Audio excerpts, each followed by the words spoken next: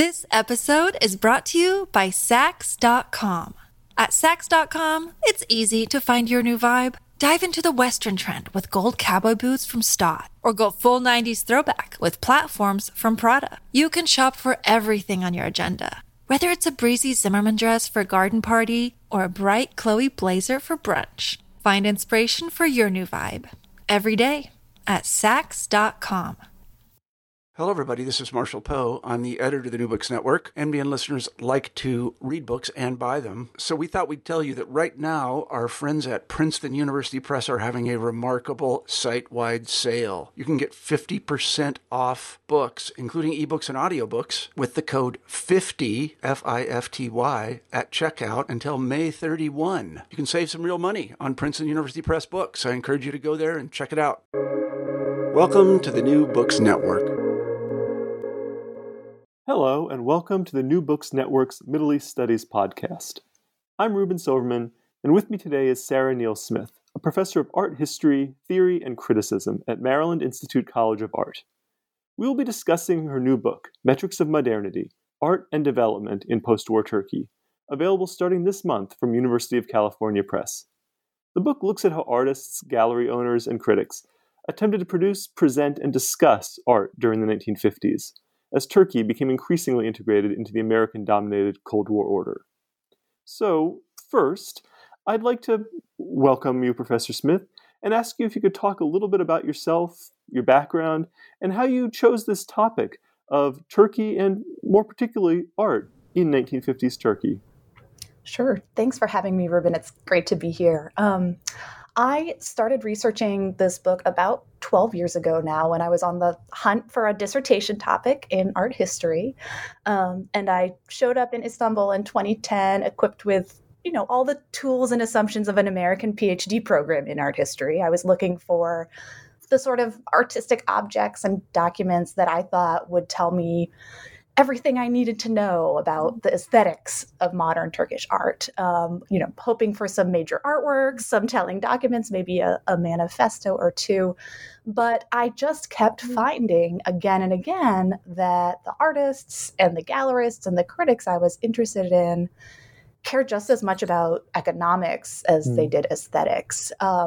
So I found myself, as I started this project, really needing to leave behind some of my ideas about how to write art history and reach out into other fields, whether history, diplomatic history, Middle East studies, in order to understand those conversations that were taking place between art and economics in Istanbul and Ankara, but also in that kind of bigger global context of that post-war, early Cold War period. Well, so in that case, maybe you can talk a bit. What do you think your book has to offer for conversations that are going on about early Cold War era and the discussions going on in the art world at that time? Well, the big goal of the book is really to kind of break down those divisions, I think, that pertain often in the field of Cold War studies between the artistic and the economic, between these ideas around maybe hard data or aesthetic form, by really showing how these hegemonic ideologies of national development cut across those types of fields. They really became all-encompassing at this moment in history, not just in Turkey, but across the globe, really. And I use this term, metrics of modernity, in the book to pinpoint and describe some of those larger priorities that originated in the economic sphere, but then became incredibly relevant for cultural producers as well. So privatization, individual consumption, integration into international markets, all of these were concepts that seeped into the art world and that really contributed to a kind of ambient awareness of artists and cultural producers' place in an economic world order, and therefore ended up having a huge impact on their work as artists, gallerists, and critics. So I think when we overlook this kind of cross-pollination of the artistic and the economic, you end up really missing a key dimension of this Cold War moment that's not just relevant to Turkey, but also in many other contexts. Well, in that case, let's sort of set the stage. Your book focuses on a generation of artists who made a name for themselves from the 1950s onwards. So maybe you can talk about what sort of institutions and political imperatives were shaping the art world in the era before the 1950s, in the 1930s, and the 1940s. This new generation you look at, what assumptions were these artists challenging? What restrictions were they pushing against? What changes were they trying to realize in the art world? Yeah, absolutely. I mean, in broad strokes, I think the defining factor of kind of Turkish public life in the 20s, 30s, and 40s is the kind of highly nationalist nature of culture across kind of all spheres. So the artists that I'm looking at in the 50s in Turkey are looking back to that moment, as you said, and pushing it back against some of these earlier models and experiences. I actually the post-colonial theorist Partha Chatterjee has a really wonderful way of describing this kind of evaluative moment in the history of nation states more broadly. He calls it the moment of maneuver, this kind of critical juncture when a first chapter of a national project is seen as reaching its culmination and now coming up for critical reevaluation in this sort of collective manner. And I really see these cultural producers in the 50s as doing that. What they're renegotiating, as I said, in kind of broad strokes, is the really, really close link between modern art and a kind of new national culture that followed on the establishment of the Turkish Republic in 1923. Broad strokes, right? A Turkish Republic is established early 20s under the leadership of Mustafa Kemal, also known as Ataturk. And it's really this totalizing project of political and cultural reform. Ataturk overhauls the political and legal system, abolishes the caliphate, replaces Islamic law with the Swiss civil code, and it really reaches into daily life as well. There's a new calendar, a new day of rest, clothing laws requiring everyone to wear Western-style hats and apparel. And there's even a kind of really sweeping language reform that takes place in the late 20s, changing the grammar of Ottoman Turkish, replacing Arabic with Latin letters, really impacting the fabric of everyday life. And the arts and the modern artist are a huge part of this larger kind of highly instrumentalist program of building a national culture. Ataturk, one of my favorite quotes that he says actually just months after founding the Republic, announces that he thinks that, quote, a nation without art and artists is like a person with a lame foot and a twisted arm, broken and unable to walk. And that really just captures in such a small, bite-sized piece the really, really central role that this new administration perceived for the arts more generally. Concretely, this takes a lot of different forms. The new state channels funds towards reforming the formerly Ottoman Fine Arts Academy, which had been founded in the 1880s. It gets a new, updated curriculum aligned with kind of European Beaux-Arts standards. It gets a new building. The Men's Academy and Women's Art Academy, previously separate, are merged into one. And you get a kind of host of administrators and artists who are really leading and spearheading this project more generally. Another of my all-time kind of favorite metaphors come from one of the directors of the Academy, Namık Ismail, who describes the school and the kind of bigger national mission as to become an artist-producing machine. And so I think this kind of Republican political culture really does treat artists as what Ismail calls raw material that they then hope to turn into finished product, right? Taking these kind of unfinished, unrefined, uneducated individuals, feeding them through this institutional machine, as he calls it. And at the end of that sort of imagined manufacturing process, coming out with polished artists who can serve the needs of the new nation. So for me, one of the kind of most telling examples of what this sort of Republican art culture was like is the artist Bedri Eyüboğlu, who I sort of zoom in on in the intro of the book as an iconic example of what it was like to be an artist in Republican Turkey. Eyüboğlu actually later becomes one of the most famous artists in Turkey. He's a poet, a painter. He's very prolific, a big personality. But in the 30s, he was just a young, aspiring artist from Trabzon. And he moved to the big city, Istanbul, to become an artist, and encountered kind of head on the sort of paradoxical position that the New Republic really put artists in. Because on the one hand, everyone, including artists like Eyüboğlu, were just wrapping their heads around what is this new entity, the Turkish Republic, learning what it meant to be a citizen of Turkey. But at the same time, the new regime was putting all this emphasis on the arts, the importance of the arts, and artists were supposed to be figuring out new modern ways to represent this idea of the nation that they're still just kind of wrapping their heads around. So for me, it was really useful to sort of extend and work through Ismail's metaphor of an artist-producing machine and think about this conundrum of the artists in this moment as both objects of development, objects of this kind of new nation state's developmental push, and as being agents of it at the same time. I mean, it's really quite a conundrum as a cultural producer. Yeah, and you mentioned Eyüboğlu. In your introduction, you describe one of his more impressive works, this one, Villagers Watching the First Train. And you walk readers through what this art represents and what he's trying to show with it, and what he's trying to say about the Republic and its project. And maybe you could talk a little bit about that too, because I found that a really interesting part of your introduction.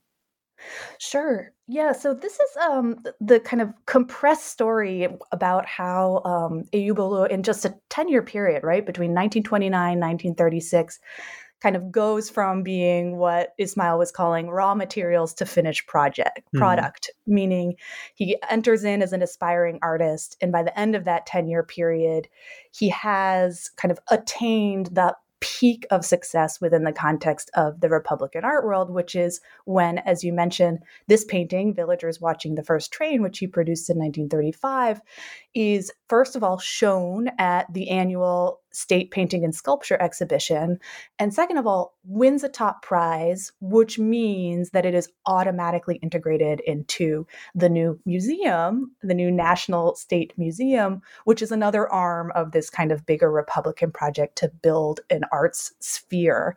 And it's a canvas that has so much going on. It is just jam-packed with the kind of iconography of the developing nation. It shows a row of peasants from behind, so already these kind of embodiment of a rural or agrarian Turkey, but that's also affiliated with its past. And they're watching this kind of standard emblem of modernity, right? The train is chugging by in the distance as it heads towards a bunch of factories and a kind of highly industrialized future that's on the horizon. And so I really see this as, in some way, Eyüboğlu's early attempt to say, okay, how can we use the media of modern art to kind of affirmatively represent this ongoing project of national development. And one of the things that's so interesting about that canvas is not just the content, but also the stylistic choices that he makes, because it's drawing a lot on French Fauvism approaches to really bright color, lots of broken up brushstrokes. And it's signaling, I think, Eyüboğlu's idea at that time that you can really use modernist and international artistic strategies to approach this end of a national art. So it's kind of this incredible combination of nationalist iconography and then these stylistic experiments all in one really dynamic canvas. Fascinating. Well, okay, let's get into some of the actual chapters of the book then. So you focus on, first, a pair of galleries, and then a pair of artists in order to illustrate and think through some of the larger questions you're talking about in the book. So let's talk about the galleries first. First, you look at a Gallery Maya in Istanbul, and then the Helicon Gallery in Ankara. So maybe if you could talk about each of these galleries and then maybe draw some comparisons between them. Sure. Yeah. Well, Maya, as you mentioned, or Gallery Maya, is kind of widely seen as the first private art gallery in Turkey. And these two comparisons of the galleries are really where I think through that metric of modernity, privatization. So that's the kind of through theme that I think the groups of intellectuals affiliated with these galleries are really taking on. Gallery Maya opens late 1950 in Istanbul, founded by this kind of incredibly intriguing, colorful figure, Adalet Cimcioz, who is half German, half Turkish. She has a career as a translator of German literature into Turkish. She also has a career as is widely known as Turkey's quote unquote dubbing queen at this juncture, because she dubs all of the kind of big blockbuster films of the time. And she's also seen actually as Turkey's first gossip columnist a lot of the time. She was an avid writer of society columns throughout the 1940s. So she's got this kind of celebrity status by the early 50s that she really turns towards the establishment of this art gallery. It's in operation for 4 years. They hold over 70 exhibitions of really an immense range of stuff, from Turkish folk art to abstract painting, from art students that are taking classes at the academy down the road to their teachers, the much more senior artists, including Bedri Eyüboğlu by that point. And it becomes this kind of salon space, a sort of nascent art market space where art students rub shoulders with famous Istanbul intellectuals. And it's really driven in a lot of ways by Cimcioz's desire, I think, to drum up an art market in Turkey. She is helped, I should mention, in a kind of behind-the-scenes capacity by Sabahattin Eyüboğlu, who is the brother of Bedri Eyüboğlu and a very well-known leftist scholar and critic in his own right. And he, like Cimcioz, are, by 1950, these kind of fully fledged intellectuals, right? In the 30s, they had helped, like Bedri Eyüboğlu, shape that Republican art world. And now in the 50s, they're kind of rethinking this art world that they had experienced firsthand already. In Ankara, a couple of years later, second private art gallery opens. Of course, Ankara is at that time the capital of Turkey. And this is opened by a much younger group of intellectuals and musicians and artists who call it Helicon, as you mentioned, a name that they actually choose because it's the name of the mountaintop in classical mythology where the Muses supposedly made their home. So they frame this space as a kind of multimedia gathering space for all sorts of art forms. It's a younger scene. It's a bit newer, a bit more avant-garde than Gallery Maya in Istanbul. And during its pretty short tenure there between 1953 and 55. They show abstract painting, they stage experimental music performances, they run art classes, and it too becomes a kind of major gathering place, this time in Ankara. And although it's a little bit difficult to pinpoint who did what exactly at Helicon, they do have a very, very vocal spokesperson in the figure of one of their founders, Bülent Ecevit, who is at the time a journalist for the national paper Ulus, and then later goes on to become prime minister.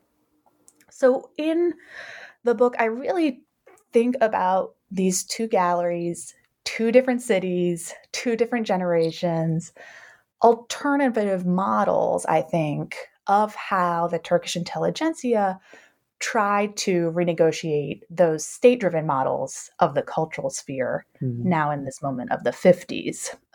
So in Istanbul, the kind of historic cultural capital, you get Cimcioz, Eyüboğlu, and this slightly older generation critiquing these state-sponsored models that they participated in previously.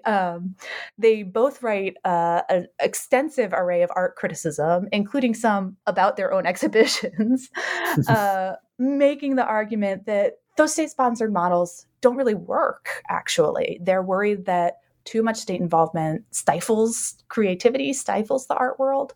And they sort of set themselves the task to be the ones that will create this new private institution, drum up this new private sphere of artistic consumption that they think will stimulate the arts in a more kind of healthy way, is how they put it. And what's interesting about the Maya founders is they're almost less concerned about what they sell than that they just sell. Mm-hmm. They're really, really most interested in building up that market, building up those consumers. And it's less about specifically the types of artwork or the types of objects that they're promoting. You get a really different situation in Ankara and at Helikon, at least as Ecevit describes it in his own kind of quite substantial collections of art columns that he publishes at the time. So he and his peers had actually not witnessed that transition from empire to republic. So there's more of a kind of tabula rasa ethos to Helikon, a sort of sense of a young, new generation. And Ecevit has some personally has some quite specific theories about how modern art can impact Turkish democracy. So for him, it's much less about trying to generate an art market, a private sphere, like the Gallery Maya intellectuals in Istanbul. Instead, he is really invested in trying to use the gallery as a stage where individual citizens can come, have these kind of transformative encounters with abstract art, and through these encounters, kind of gain a skill set that he thinks is important for Turkey to function as a democracy. He thinks that by viewing these kind of distilled visions of individuality, these distilled visions of the self that you get in abstract paintings, that they would come to better understand their own position as individuals in society, building on that, generating free thought, self-expression, all these priorities that he thought were necessary to move Turkey increasingly away from that more authoritarian, top-down, single-party state of the Republican era towards what he was really idealizing, and his sort of broader cadre were really idealizing these forms of multi-party democracy distinct to the 50s. Well, that's interesting. You bring up a point that I hadn't thought about since I first read the book, which is that Ecevit has these views, whereas the Gallery Maya owners, they also have, as you mentioned, they're focused on privatization, but they're also focused on consumption, consumerism, and the ideal type of consumer of art, right? Yeah. So maybe you could talk a little bit about that as well, some of their views about who should be buying art, how they should be thinking about art, that type of thing. Sure. Yeah. I mean, the vision of the consumer that you get in affiliation with Gallery Maya, I should note, is one that largely comes through Adalet Cimcoz's society columns and her own writing. So it's a very specific vision that may not necessarily apply to what all of the intellectuals affiliated with Maya thought the ideal consumer was. But Cimcoz is writing in this kind of emergent genre of gossip columns or women's sort of popular literature, I guess you could say, and that she's going to plays and cocktail parties and receptions and exhibitions and concerts, and she's not just reviewing and recounting the kind of artistic event that's going on, but is also kind of mapping out, and in these really, really hilarious, I have to say, columns, commenting on the people around her, right? The very same elite intellectuals that are often coming to her own salon. So in that particular context and in that lens, Cimcoz is really zooming in on actually often a female consumer. And she's often framing the purchase of artworks that, of course, she's happily suggesting should be purchased from her gallery, in line with these new consumer practices around domestic goods, consumer goods. So one of the comparisons that she makes that I thought was the most telling is she explains what artworks cost in relationship to radios and refrigerators. She sets up ways that you can buy artworks on layaway, or what tuxit. And so she's kind of replicating, using, and referencing all of these modes of consumption that your kind of bourgeois housewife that is kind of an emerging figure at this moment might be using, but this time to kind of justify and explain why one might want to purchase artwork for the home as a kind of domestic good in and of itself. Well, thanks. Yeah, well, so, I mean, those first two chapters I found fascinating, but my favorite one was your third chapter, in which you look at this 1954 art competition called Developing Turkey, which is organized by Yapı Kredi Bankası. And I loved how you described this, and I loved how you described the controversies that arise from the judges' decisions at this competition. So I'm hoping you could walk us through that a bit. Tell us about this contest, why it caused the controversy it did, and what that controversy tells us about what's going on in the art world in Turkey by the mid-1950s. Well, I'm happy to hear you enjoyed that one, because I will say it was one of the most difficult to write. Really? It turns out it's really hard to give narrative form to the kind of absolutely chaotic controversy that broke out at that painting contest in 1954. But yes, it's actually quite a well-known story in Turkish art history. But nobody had ever really gone through and broken out all of these kind of dynamics around this particular event. So the story starts September 1954, when this private bank, as you mentioned, Yapı Kredi Bankası in Istanbul, decides to stage a painting contest in order to generate gigantic monumental paintings that it can hang in its various branches around the country. And I should say it's not actually as strange a phenomenon as it might seem to have a bank involved in this way, because banks had actually been quite involved in the cultural sphere, had a pretty important early role in investing in the field of the arts since the early days of the Republic. So this was kind of par for the course. And Yapı Kredi actually had a specific cultural branch that directed this particular contest. So the head of the bank's cultural programs sends out word about this contest.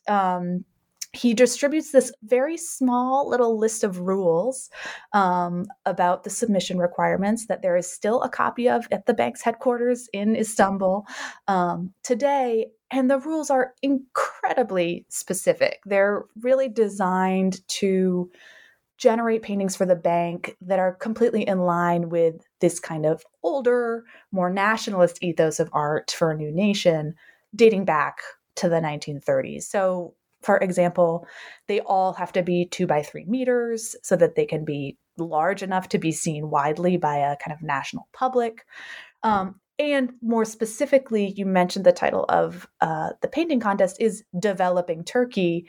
They all have to address the theme of development in Turkey or economic production in Turkey.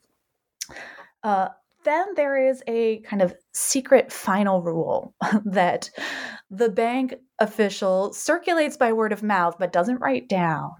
And that is that the paintings should be figural rather than abstract. In other words, they need to use a kind of didactic or pedagogical or illustrative form in order, goes his line of thought, to convey their ideological message. So the prizes, by the way, the cash prizes for this are astronomical. The contest sees a lot of interest from, the kind of youngest art student up to the most senior faculty at the Istanbul Academy. And they get 36 canvases, which are put up on display in Istanbul, in September of 1954. And the bank even invites an international jury, 3 quite well-known art critics who happen to be in town for a meeting of the International Association of Art Critics. So the jury arrives, they walk through, they take their time, and they select a first prize winner. They make their announcement, and kind of everything explodes because the painting they've selected is the only painting that did exactly the opposite of what the bank wanted, right? So it doesn't have a clear figure. It's kind of like a Van Gogh-like gigantic burning yellow sun. If there's imagery of economic production, it's very difficult to discern visually. And it was certainly not the kind of didactic figural approach that the bank was hoping for. On top of it all, it turns out once the contest results are announced that it hasn't been made by one of the kind of well-established male Turkish instructors at the academy, but by a woman artist named Aliye Berger, who has never studied formally at the academy and so is seen in many ways as a kind of elite outsider. This episode is brought to you by Saks.com. At Saks.com, it's easy to find your new vibe. Dive into the Western trend with gold cowboy boots from Stott, or go full 90s throwback with platforms from Prada. You can shop for everything on your agenda, whether it's a breezy Zimmermann dress for a garden party or a bright Chloe blazer for brunch. Find inspiration for your new vibe every day at Saks.com. So in this chapter, I kind of parse all of the different competing perspectives that sort of swirled around this event at the time. We're talking, angry artists fighting it out in the pages of the daily newspapers, letters to the editor. Bülent Ecevit, in his capacity of art critic at Ulus, writes 3 separate columns on the event. And as you said, Ruben, it really becomes this kind of moment, an incredible way of sort of crystallizing both Turkish and international ideas about how painting should be used to represent national development in the 1950s. So you get a lot of the more prominent male academy artists like Bedri Rami Eyüboğlu or Cemal Tollu, who are absolutely incensed. They accuse Aliye Berger of, not sticking to the rules and of kind of just going her own way. The jury conducts a bunch of interviews with local journalists, and they really don't pull the punches. They are very open about the fact that they thought all the other 35 other canvases were cliched and used sort of tired visual forms. And Aliye Berger herself sort of tosses some real zingers into the mix, shooting back at her critics and saying how ridiculous she thinks it is that people would use an approach as simple as using something like a ram as a symbol of production.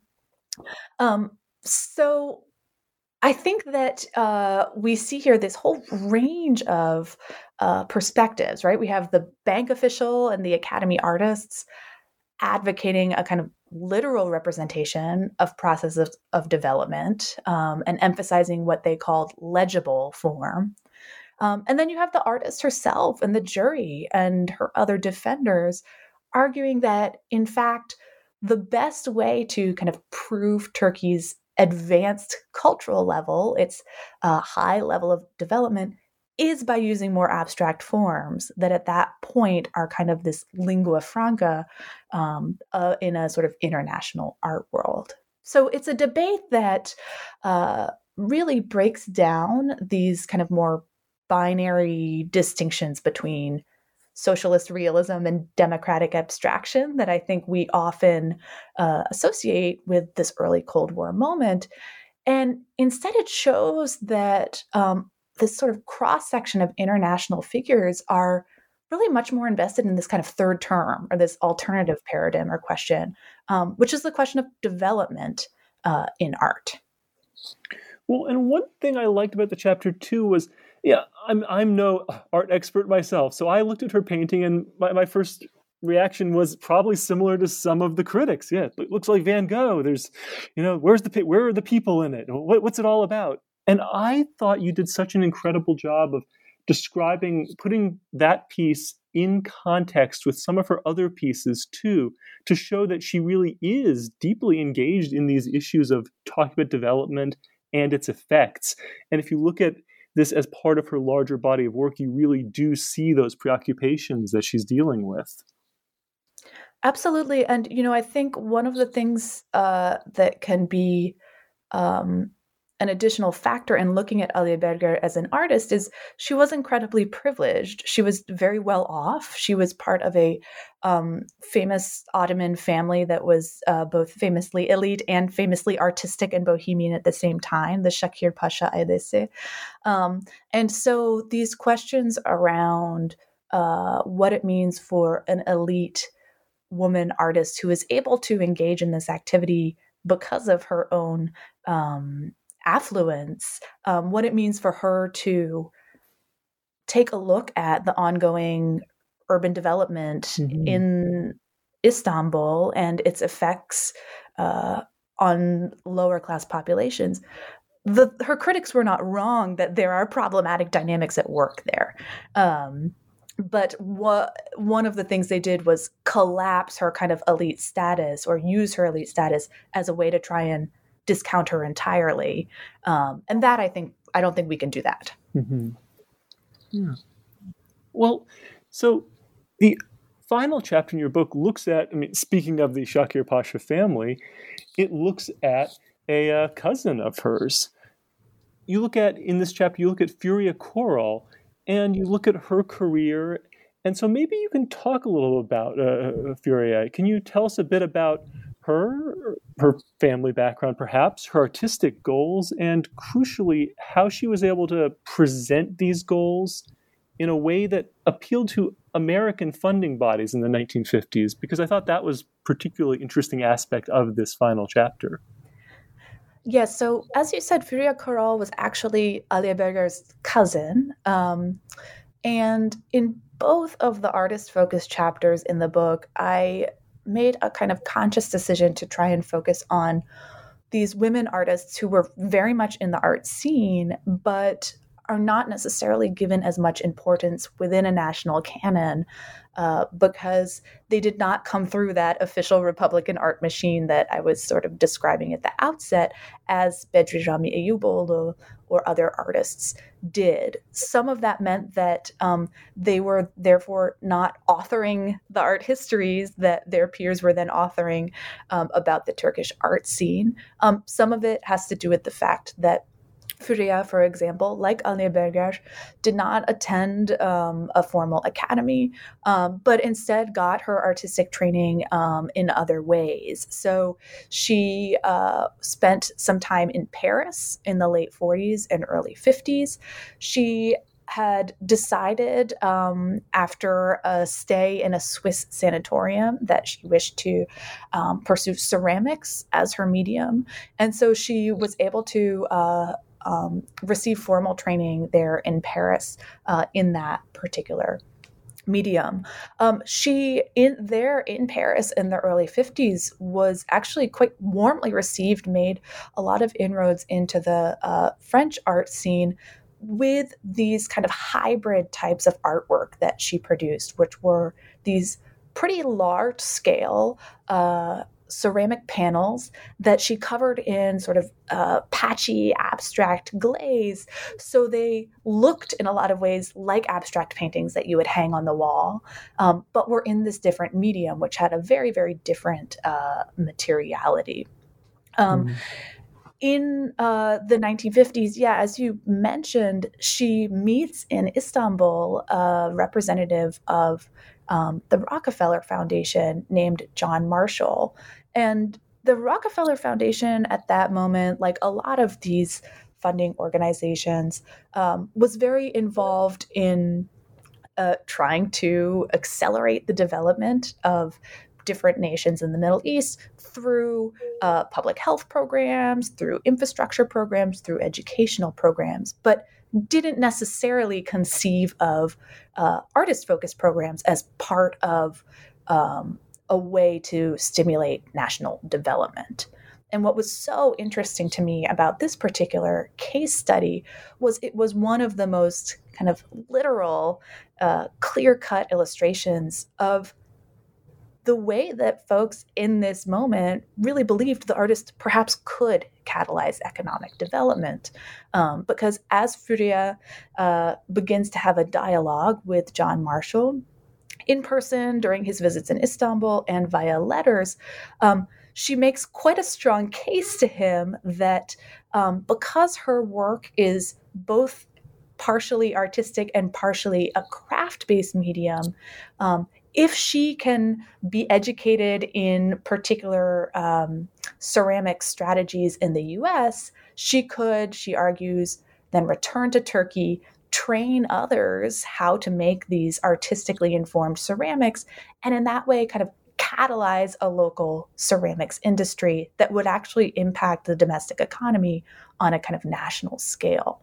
And so it's one of these moments where you see an artist very savvily advocating for herself in these dominant terms of economic development, and it works. The Rockefeller Foundation initially funds her for a 3-month trip to the U.S. She ends up going to the U.S. and Mexico for 9.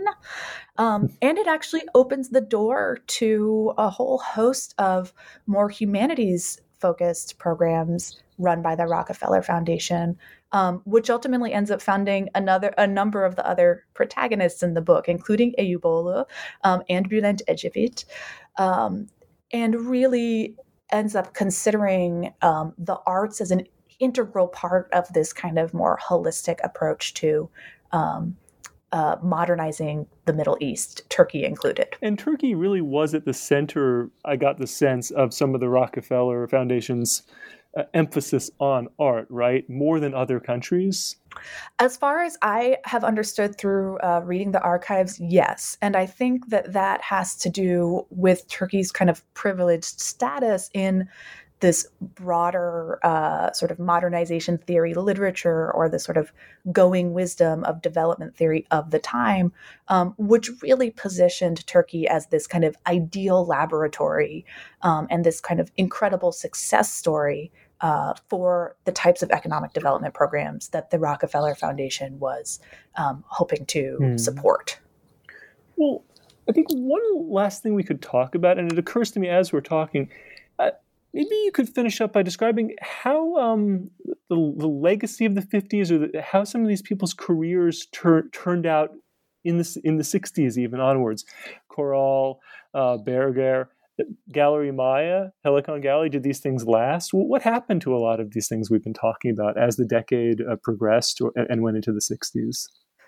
Yeah, the 50s is a very, very discrete and sort of delimited moment. And that's actually one of the reasons that the book focuses so tightly on this particular decade and these particular case studies, because in a lot of ways, all of the artistic endeavors I just described end by the end of the decade in various ways. So Gallery Maya closes halfway through the decade, largely as far as I can tell, and this is also how its founder Adalet Cimcos read it, because it just couldn't drum up the market that it had envisioned, and it would take another decade or two until a private art market really gained traction in Turkey.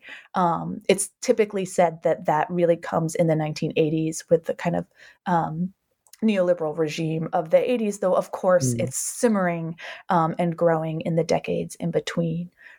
Similarly, Ecevit, who in the 1950s really has one foot in art and one foot in politics, and as I mentioned, is really convinced in a sort of utopian sense of their potential to go hand in hand. He makes a choice. He leaves behind the cultural sphere and he heads towards politics.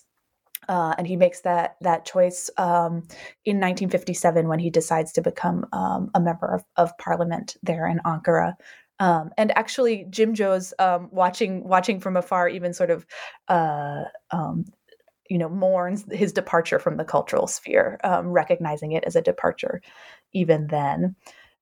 Similarly, the kind of artistic paradigms that are so catalyzing so much debate or driving someone like Friedrich Corral's success so much in the 50s are really, really supplanted in the 60s by not just a kind of expansion of media, of course, a kind of move away from abstract painting that was so important to the Jeppekredit contest or even to Furer's abstract ceramic panels. That's a kind of moving away from abstract painting that happens globally, but also along with it, kind of major changes in the status of the Turkish economy that changed the conditions of art making and the subjects of art making. So the kind of experiments with American style capitalism that are happening in such a sort of hothouse atmosphere in the 50s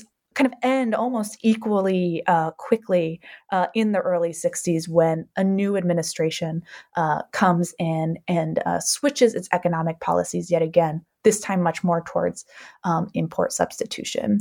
And so in that context, artists in the 60s are both moving into new formats, whether it be performance or more conceptually based works, but are also concerned with just different economic and labor issues of the time. Well, that brings me to the last question then. So the book's done, it's out. What's the next project you're working on? Are you moving forward in time? Are you moving to a different subject? What's next for you? I'm going back across the Atlantic.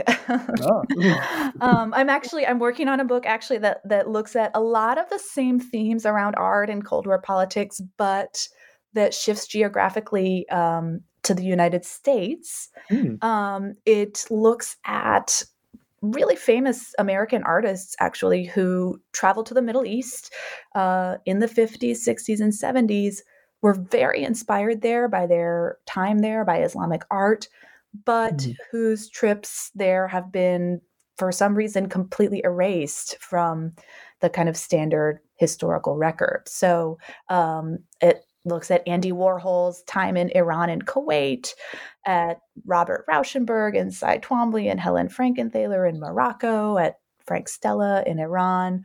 And it's a revisionist history, essentially, that kind of pushes back against the quite hermetic or even nationalist ways we've understood those figures as canonical figures of American art, and shows instead their imbrication in all of these conditions we've just been discussing, including oil politics, changing conditions of travel, transnational exchange happening at this moment. Oh, well, that sounds really interesting.